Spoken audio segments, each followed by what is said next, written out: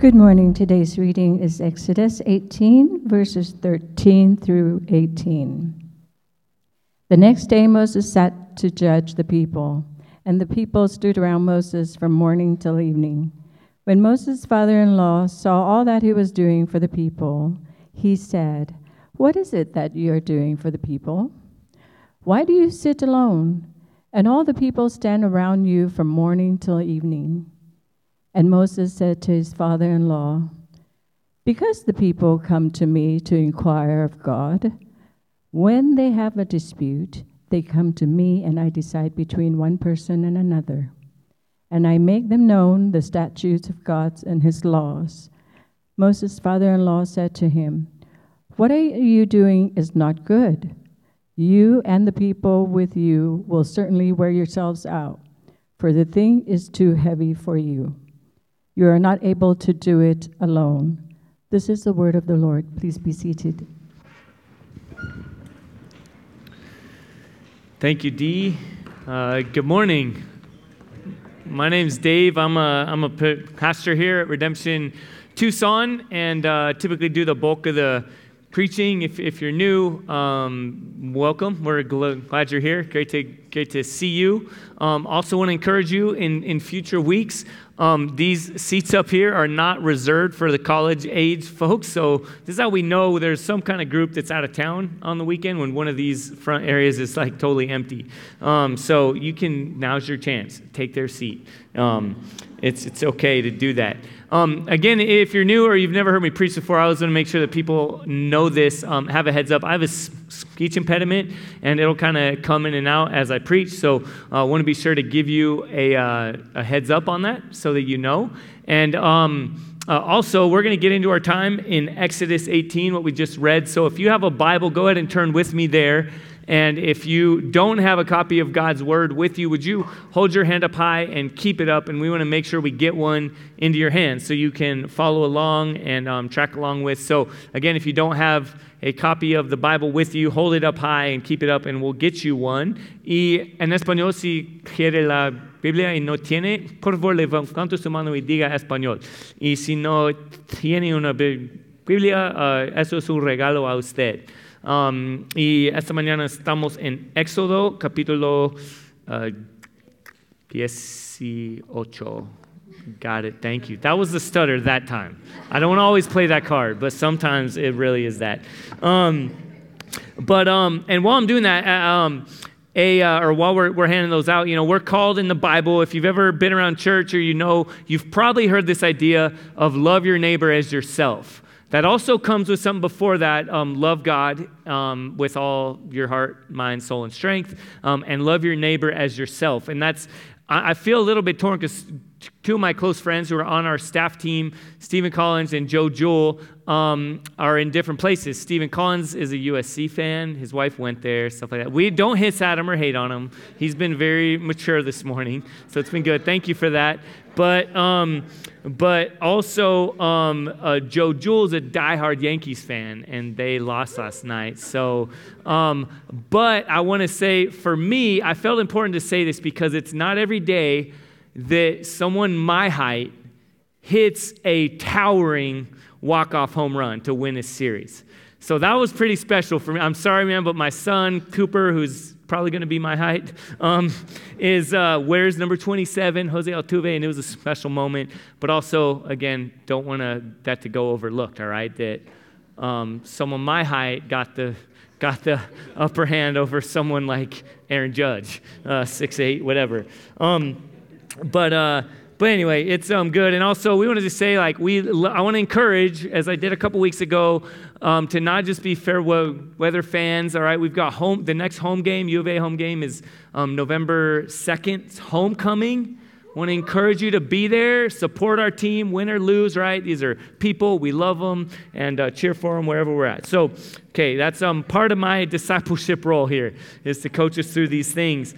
And as we do, we pray for other churches, and we just did that. A group that we've prayed for before and interacted with before here in town, especially really leading the way, leading the body of Christ, the church as a whole, in loving our neighbors, especially our international neighbors, is a group called the Tucson Refugee Ministry, TRM, and great ministry doing a lot of great work. And their founder and director, Cherie Gray, a dear sister, went to be home with the Lord just a couple of days ago. And she's been here to our church before. And again, some of you might not know her, but you've definitely experienced the fruits of her ministry. And a lot of different people here, Tom and Sandy wisely have served with that ministry for a long time. And so I want to pray for us now as we get into our time in God's word, and also just pray for her family, and pray and trust that the Lord will continue to lead his people even as he's brought her home to be with himself. And so let's just pray now as we get into God's word, and even very fittingly look at God using all his people to carry out his work. And so let's thank him for a dear sister and her ministry, and also prepare to get into the scriptures together. Heavenly Father, we come before you, and we even say sometimes we can laugh with those who are laughing, weep at those who are weeping, that's what your word teaches us and calls us to. And even in the last couple minutes, we've joked and laughed about something as kind of trivial as sports. Though we enjoy it, we acknowledge it's not everything. And then we also talk about someone, a dear sister who is, sometimes the phrase is used, lost the battle to cancer. Lord, we know that the good news of Jesus informs even the way we look at things like that. She hasn't lost a battle. She has finished a race really well. Lord, Hebrews tells us to run the race you set before us with our eyes fixed on you, Lord Jesus, the author and perfecter of our faith, who for the joy set before you, Lord, you finished the race. You now sit at the right hand of the Father, and we look to you and look ahead to the day where we are one with you, where we are fully in your presence. As 1 Corinthians 13 says, now we see as in a mirror dimly, but then we shall know as we're fully known. Then we shall see face to face. And Lord, we rejoice that someone, again, even those who don't know her, maybe others who they do know, come to mind. God, that when you call someone to be with you, it is sad. We do weep. And we do recognize that things are not the way they should be, that death is an enemy to life. And yet, because of the good news of Jesus, through death, gives us hope. Gives us confidence that we can have life, eternal life, through faith in him. And so thank you that Cherie is with you. Thank you for the ministry that she has carried on to bless, even sacrificially in many ways, to extend open arms, even at the airport sometimes with people, refugees coming here, displaced people, that she's really reflected your kindness and your goodness and your pursuing love. So, Lord, we pray that we will continue to grow as a church, Lord, to love you and to love our neighbor as ourselves, just as our sister Cherie Gray has done. So, Lord, now as we get into your word, we pray that through the power of your Holy Spirit, our ears would be opened, our hearts would be softened, Lord, that we would respond as you would have us respond. In Jesus' name we pray. Amen. All right. So, Exodus 18, if you've looked ahead or you've followed along or you've read through Exodus before, maybe like me, you've been kind of perplexed at why it's here. All right, it seems like I wasn't out in Woodstock. For some of you that don't know what Woodstock was, is this famous big music concert with all kinds of other activities going on. I won't talk about all those, but it was one of the most iconic music scenes ever. It kind of set the stage for a lot of these things now that, music festivals and things like that is a big deal. Well, Exodus 18 feels a little bit like whatever band played between like Jimi Hendrix and Janis Joplin. It's like, who was it? The Who? Who? I don't know. Okay, the Who's a big deal. A couple of you guys get that. Dad joke. But seriously, there were bands there and people that like, why? Who was that? I don't know. Let's skip right over that. Because what in this Exodus narrative, this epic narrative that we've been following along through, where God is making himself known in a world where he's been so greatly and tragically forgotten, we just learned about, right, wandering in the wilderness. Before that was all the plagues, was God putting the smackdown on Pharaoh, was flexing his muscles, showing how powerful he is, that there are no other gods like him, and all these beautiful things. And then they're wandering in the desert, God's people, and we heard last week he provides, right, manna. Again, whether you've ever read the Bible or not, you've probably heard the word manna and associated it in that way. It's just kind of it's become part of our culture. And then you also know the 10 Commandments, right? Like a lot of people know those and know, oh yeah, I know the 10 Commandments. I know most of them, like don't murder. I've never killed anyone, so I'm a good person. God probably accepts me because I've never killed anyone, right? Good job, props to you. Okay, that's no, that's not the entrance requirements, by the way. And we'll learn more about that next week as we get into that, as God is preparing his people. Well, before that, though, we're in our place right now that seems like, again, a little bit like a kind of a, what are you doing here? Like one of these is not like the other, right? Why is 18 in here that talks about, it brings back Jethro? Why did he come back into the picture? Like he hasn't been around for chapters. And why is Moses sitting there? And this whole deal. Well, what this is it's actually a transition point where God, who has taken his people through this place, like the whole first 17 chapters is as though God is saying, listen, you're my children. I'm your father. All right, God has said, I will be your God and you will be my people. He's establishing this relationship. And then next week and there on out, it's beginning to see, and this is what it looks like to be my children. And again, Stephen will get into that. I'm excited for that. Is it really the 10 Commandments, again, is a bigger picture of what it looks like to live as God's children.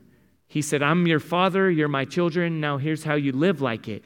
So chapter 18 begins to set the stage for that, where the focus goes from one guy and all this, his own relationship with God, and he goes and tells everyone else what to do, that God begins to now broaden the reality of what it means to be the people of God. All right, not just hearing all the instructions from one person, but what does it mean to function together, to live as God's people? And so that's where we get into this morning. That's to kind of set the stage that something really significant is happening, that even next week, all we hear about how to live as God's people is this week he's really establishing, you're my people, collective, communal. Okay, so live like it as you live together in community. And so pick up with me now in Exodus 18, verse 1.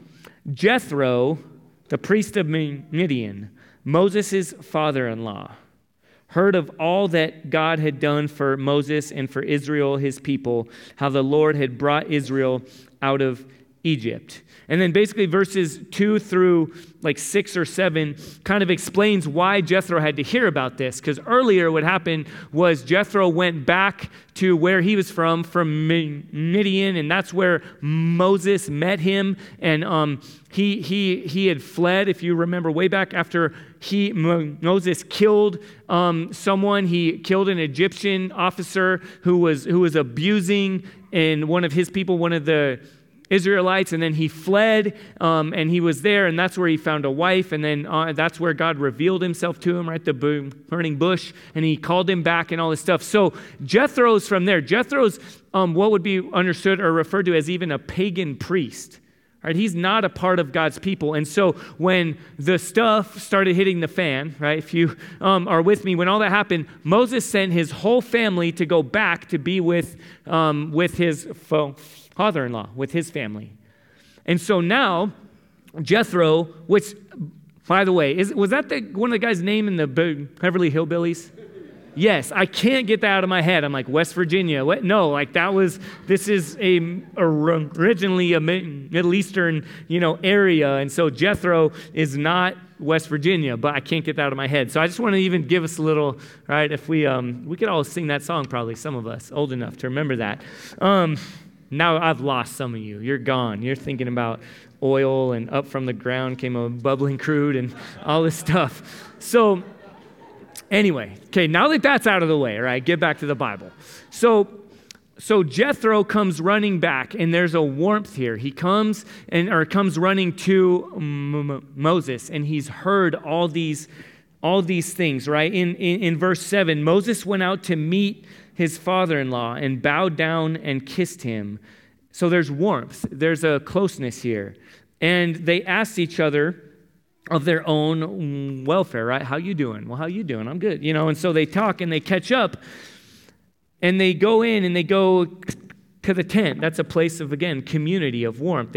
That's our coffee shop, right? Or they sit by the fire. They talk. They catch up. And then this is what happens in verse 8. Moses told his father-in-law all that the Lord had done to Pharaoh and to the Egyptians for Israel's sake. So Jethro had heard, but Moses goes and he fills in all the gaps for him, and he tells him all these things. He's recounting, right? We've used this little term before. It's important. Share God stories, right? Like remember the mighty works of God. We've been talking about these last few weeks. It's important. And so Moses is putting that into practice. How are you doing? Oh, I'm good, whatever. No, like dig in a little more. This is all that's happened, all right? A sea was just parted. God did all these plagues. He freed his people. We are a redeemed people set free from slavery, all that stuff. So he shared these things with his father-in-law. And then verse 9, and Jethro rejoiced for all the good that the Lord had done to Israel, in that he had delivered them out of the hand of the Egyptians. Okay, he's like, I'm really happy for you. And now this is significant because remember, Jethro, yes, his daughter married Moses, but he's not counted initially as one of God's people. And yet he hears the mighty works of God and he rejoices. And then he responds in verse 10. Jethro said, "Blessed be the Lord who has delivered you out of the hand of the Egyptians and out of the hand of Pharaoh, and has delivered the people from under the hand of the Egyptians." Verse 11, "Now I know that the Lord is greater than all gods, because in this affair they dealt arrogantly with the people." And Jethro, Moses' father-in-law, brought a burnt offering and sacrifices to God. And Aaron came with all the elders of Israel to eat bread with Moses' father-in-law before God. So let me just pause there for a moment, because some stuff's going on that I kind of want to get out of the way for a minute before, so we can focus on the more important thing that's happening here. Some of us will ask this question, or will even assume, and if you're the commentary type and you kind of dig into the history and what's going on, there's a bunch of people disagree and talk about, well, did Jethro become, the word would be used like a believer, right? Did he become one of God's people?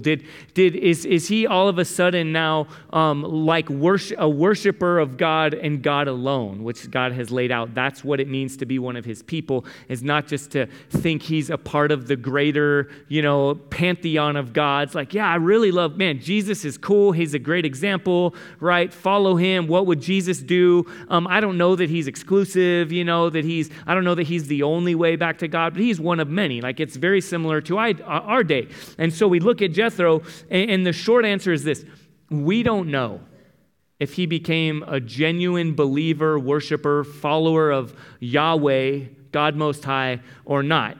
Because he says, right, he says something. He says, there is no other God, like he is greater than all the other gods, right? That's significant.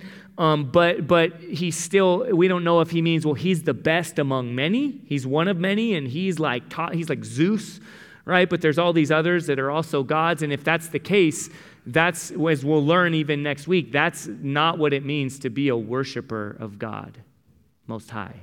It means that there are no other gods in his midst, right? When that first command, right? You shall have no other gods before me. That's like no other gods in my presence.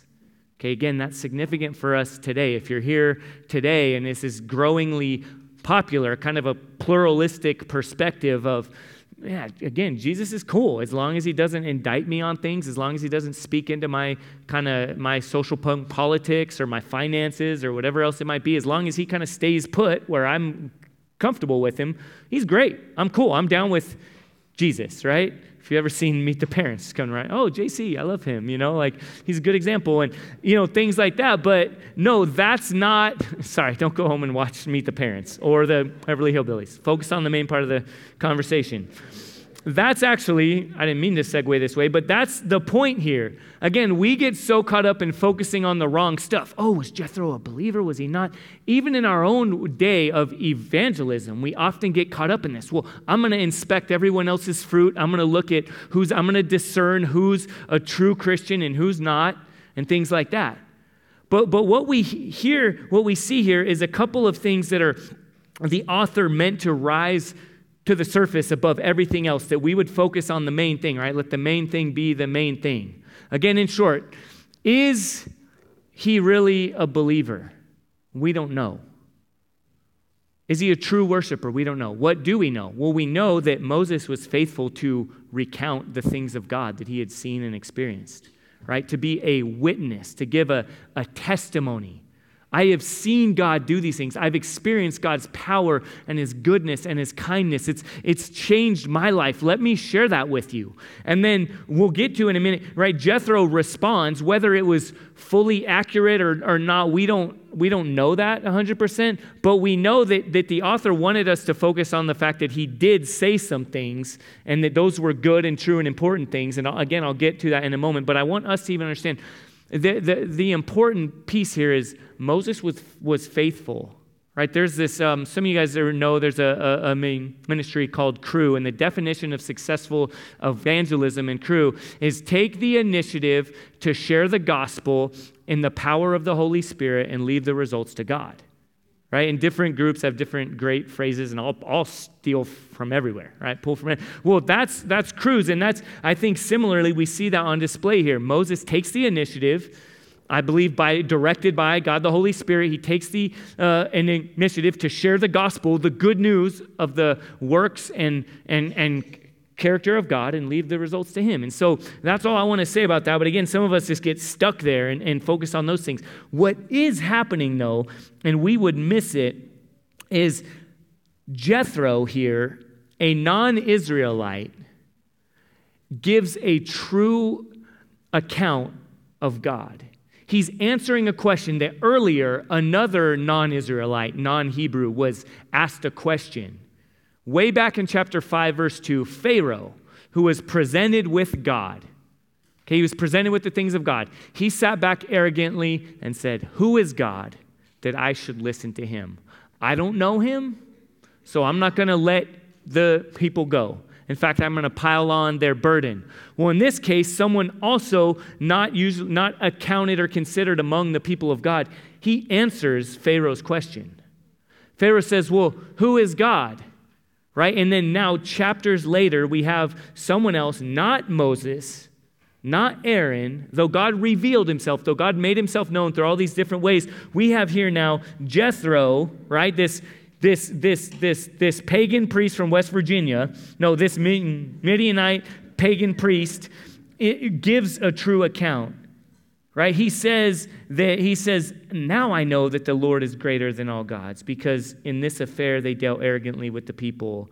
And then he offered up a burnt offering and sacrifices to God. And something else is we're seeing time and time again, God is true to his word. All right, God had said over and over again, that they may know that I alone am God. He said that constantly. He said, "I'm doing this through you so that all the Egyptians can know. I'm doing this so all my people can know. I'm doing this so everyone, so who I am, my character will be on display throughout the world." Way back in Genesis, God gave that command, that commissioning to his people. And then in Genesis chapter 12, he told Abraham, he said, "Listen, through you, my name is going to be raised up and is going to be a blessing to the entire world. Everyone is going to be blessed by a name that I'm going to raise up through you. My works, my ways are going to be greater than everything." And we see God fulfilling his promises here. And then way down in verse 27, eventually Jethro goes home. And that's, again, another part of the question. We don't know. We don't know if he's a true part of God's people. We never hear it said that he was circumcised, which to be a part of God's people. That was it. You were circumcised. You were identified in that covenant relationship with God. And also he left, right? He pieced out. He didn't stay with them and go through the whole journey with them. He went back to his place with his people. So in verse 27, we see that he goes back. But before he does, God uses Jethro even more. He uses this unlikely person, this unlikely candidate, to continue to shape his people. All right, and so pick up with me now down in verse 13, as we just read, right? The next day, Moses sat to judge the people, and the people stood around Moses from morning till evening. When Moses' father-in-law saw all that he was doing for the people, he said, "What is this that you're doing for the people? Why do you sit alone and all the people stand around you from morning till evening?" Right? What are you doing? Why is this? This is kind of a weird scene right now. Like, why are you sitting here and everyone else is standing around you all day long, right? And then Moses answers him, verse 15. Moses said to his father-in-law, "Because the people come to me to inquire of God. When they have a dispute, they come to me, and I decide between one person and another, and I make known to them the statutes of God and his laws." Essentially, the people have a need, and I care about them, right? Moses is well intended here. He has a good motive. He has good sentiments. He wants to serve. He wants to care, and he is. But hear me, because sometimes we live in such an emotionally driven kind of context right now that my principles, my ideas, just what feels good drives what I do. Sometimes that's not enough. All right, God's word also calls us to wisdom. All right, to care, to be able to discern, is that something I should enter into, I should give myself to, I should sacrifice and lay myself down to? We're all called to lay down our lives, to sacrifice, to Jesus says, take up your cross and follow me. It's not a cushy, easy, cruise control kind of life, It's there involves dying to self and giving of self for others. But what feels good, what I think and feel I should do isn't always our answer.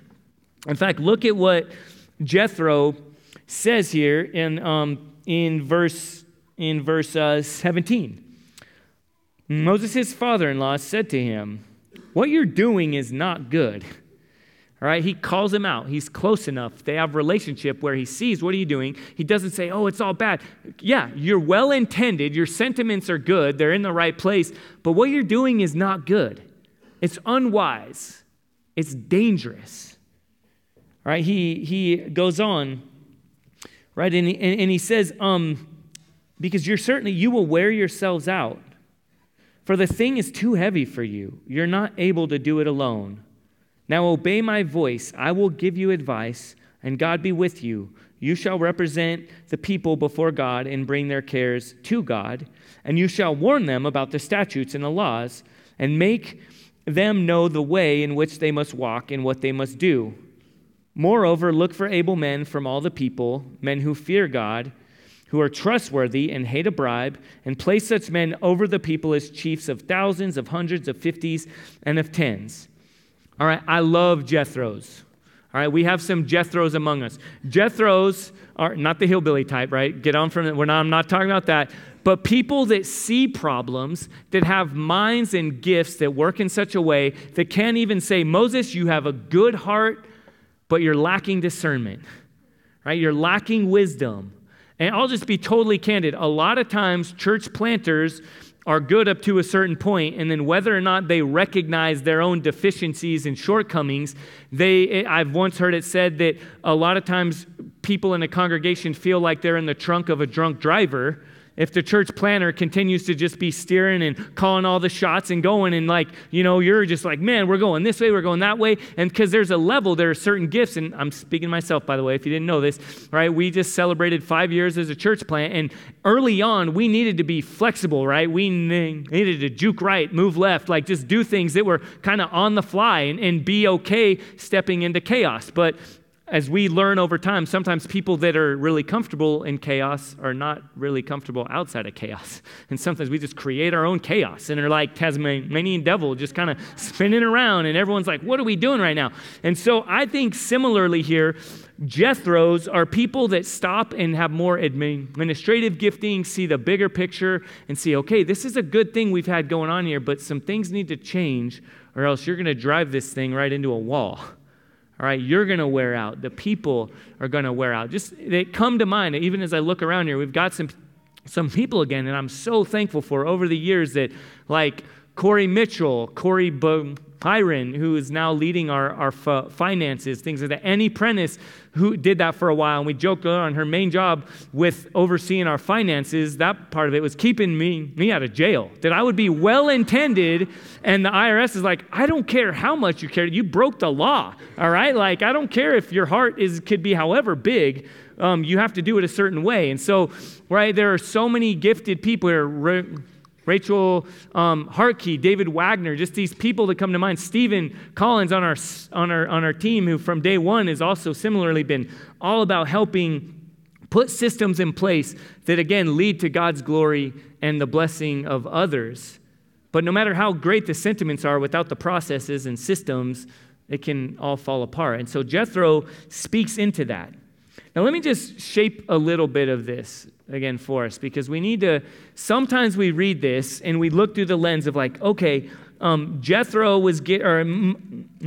was getting worn out.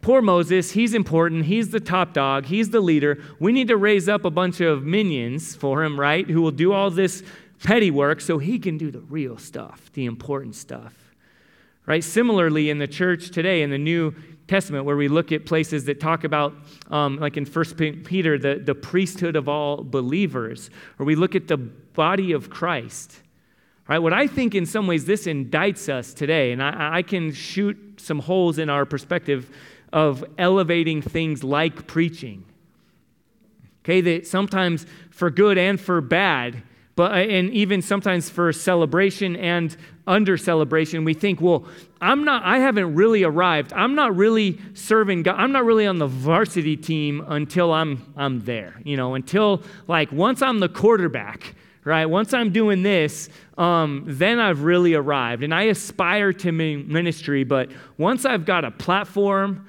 and a microphone and a people to talk to and to share all my wisdom with, I've really arrived. And on the flip side, we have this idea that anything else is kind of either steps along the way to kind of climb the ladder or things like that. And honestly, this is just our church culture we're in, that sometimes even like youth ministry, I've talked about this a lot with Jake Willem, who leads our youth, that I'm so glad and I love, and I think he loves too, when people are like, wow, you don't really, I didn't really have you pegged for a youth minister, because what people think is like really young, really immature, does crazy gross skits and things like that, and one day will mature out of that role, and then you can be in some of these higher up places. But for kind of, this is a good place to kind of get started, to try your hand, or children's ministry, or whatever else it is, or serving, leading lead team, all these different things we just treat as like, well, those are kind of tangential. And I think it's because our grid of success and of what we prioritize and value is so broken and so distorted. All right? That here we see this picture of, no, Moses, it's not all about you and how do we make life easier for you. It's about God is forming a people, and he wants to reflect himself and his glory and make himself known to the nations, and you have so many shortcomings that you're going to wear out and you're going to fail. All right? You need to be a part of the bigger community of God's people, right? And as he raises up here, right, other numbers, and he says some over thousands and hundreds and 50s. And again, there's different capacity, there's different stage of life, there's different giftings. I don't think he's saying here, those who are thousands, that's like big deal, but just tens, whatever. All right, if you're, hear me now, just a community leader, just a redemption community leader, or just a mentor for the rest of your life, or if I at some point hit a point where I'm like, you know what, my gifts would actually be better served to kind of step back and serve a smaller community, or maybe focus in. And you see this healthily done sometimes in people that are in ministry. You see on one extreme sometimes people holding on for like dear life. Like, you will pry this church from my cold dead fingers, and I will not step down because I've built this whole thing and I've worked myself up, and that's so broken. But on the flip side, you see really healthy examples where as people mature and get older and even get more influence and more power, sometimes, and I think most healthily, it looks like stepping back. It looks like raising up other leaders. And this ivory tower, this kind of house of cards that has been built, it looks like now actually unbuilding it and having a longer lasting legacy and ministry that comes through pouring into others and not through like staying right in the celebrated positions. And that's kind of what we have going on here. I think this is the same picture when we see in the New Testament. Everything I just said, hopefully you can apply to today. All right, to how we're establishing church structures and eldership and deacons and ministers and mentors and redemption community leaders and team leaders and different things. There are so many examples that come to mind that as I'm preparing for this, I will want to share. I'd love to share all of them, but I can't. One that just pops into mind, because I was actually this morning, I was talking to Matthew Paulson. He was out on this head-up team, and I was thinking back to the day when I used to be the one with someone else because I wasn't strong enough or tall enough or whatever. If you want to make fun of tall, I'll go back to Jose Altuve if you need me to, right? But anyway, to hang up the big signs and stuff. And so Matthew by himself, I think one-handed actually, was hanging up the sign. And we were just talking about, man, I remember being a part of the setup team and doing all those things in the early days. And then similarly, I was thinking about his parents, Alan and Tracy Paulson, who bring donuts and drinks and different things to serve our community and help us spend time together. And they bring donuts for the volunteers. And I remember the day when I was the one that swung by Dunkin' Donuts on University there and got the donut holes and came and just dropped them off and was normally late and did it way less effectively and efficiently than they do. And things like that. And now hear me, okay? Because this is what I want us to understand with this, is God's forming his people. It's not because our church got so big and I got so important that we needed to now hand off the menial tasks.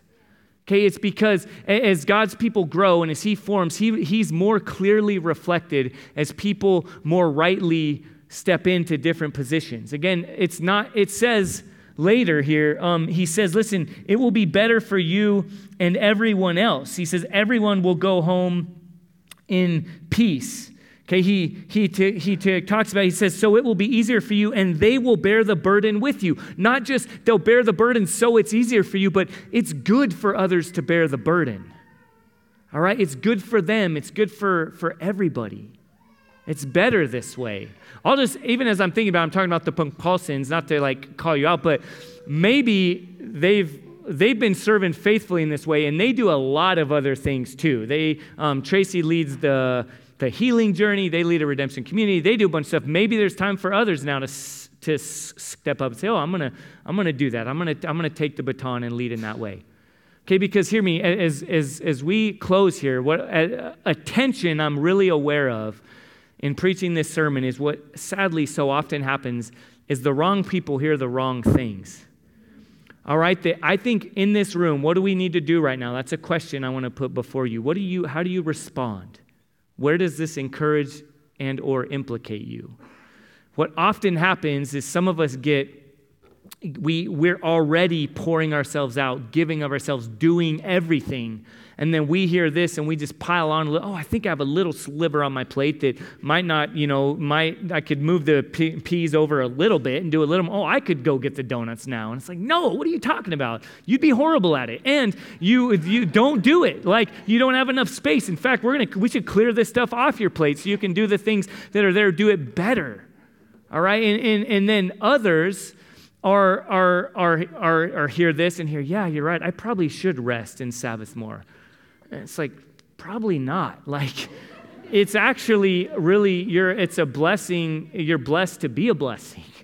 Like, man, a world that is built, or if your whole schedule centers around you and your video games and your sports and your social media time and whatever else, and like, that's actually not the good life that God has called you into. All right, he wants to bless you by using you to invest in others, to bless others. All right, what do you need to hear? I don't know. All right, I'll take the easy route. I don't know. Everyone in here, as I prayed at the beginning, God, give us ears to hear, soft hearts. Respond as you would lead us. Be in community too. Okay, set yourself up. Be vulnerable to others who would say, you should probably take something on. Maybe that's a spouse. That can be, or a roommate. That can be really uncomfortable. I've noticed you got a lot of couch time. You probably have some space, right? Like, what does it look like to be humble enough to receive that? Again, I could give you so many stories in the life of our church where thankfully we have a community that's like that, where the elders are not a bunch of yes men, where there's often things I say and they're like, no, trumped, dumb, bad idea.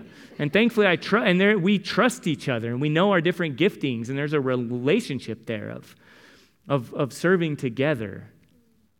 All right, and then for some it's, maybe I should step back. All right, and again, I want us to get this picture here because what can happen in our culture, in our community is this idea of like mutually dysfunctional codependency, all right, where the people that are doing a ton love it, tend to struggle with control, like Messiah complex, God complex. Everybody needs me. I need to be needed. I want you to want me. I want to be in control. I want to do all these things. And then sometimes other people are like, I'm a youngest child, which I am.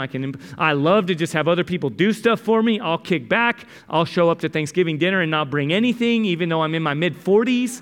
And I'll just, whatever. Like, I'm cool with life that way. All right, and again, what does it look like instead to recognize for those that have control issues and Messiah complex to step back and recognize, man, Jesus already died for his church. I don't have to. All right, in fact, I'm a really bad Messiah.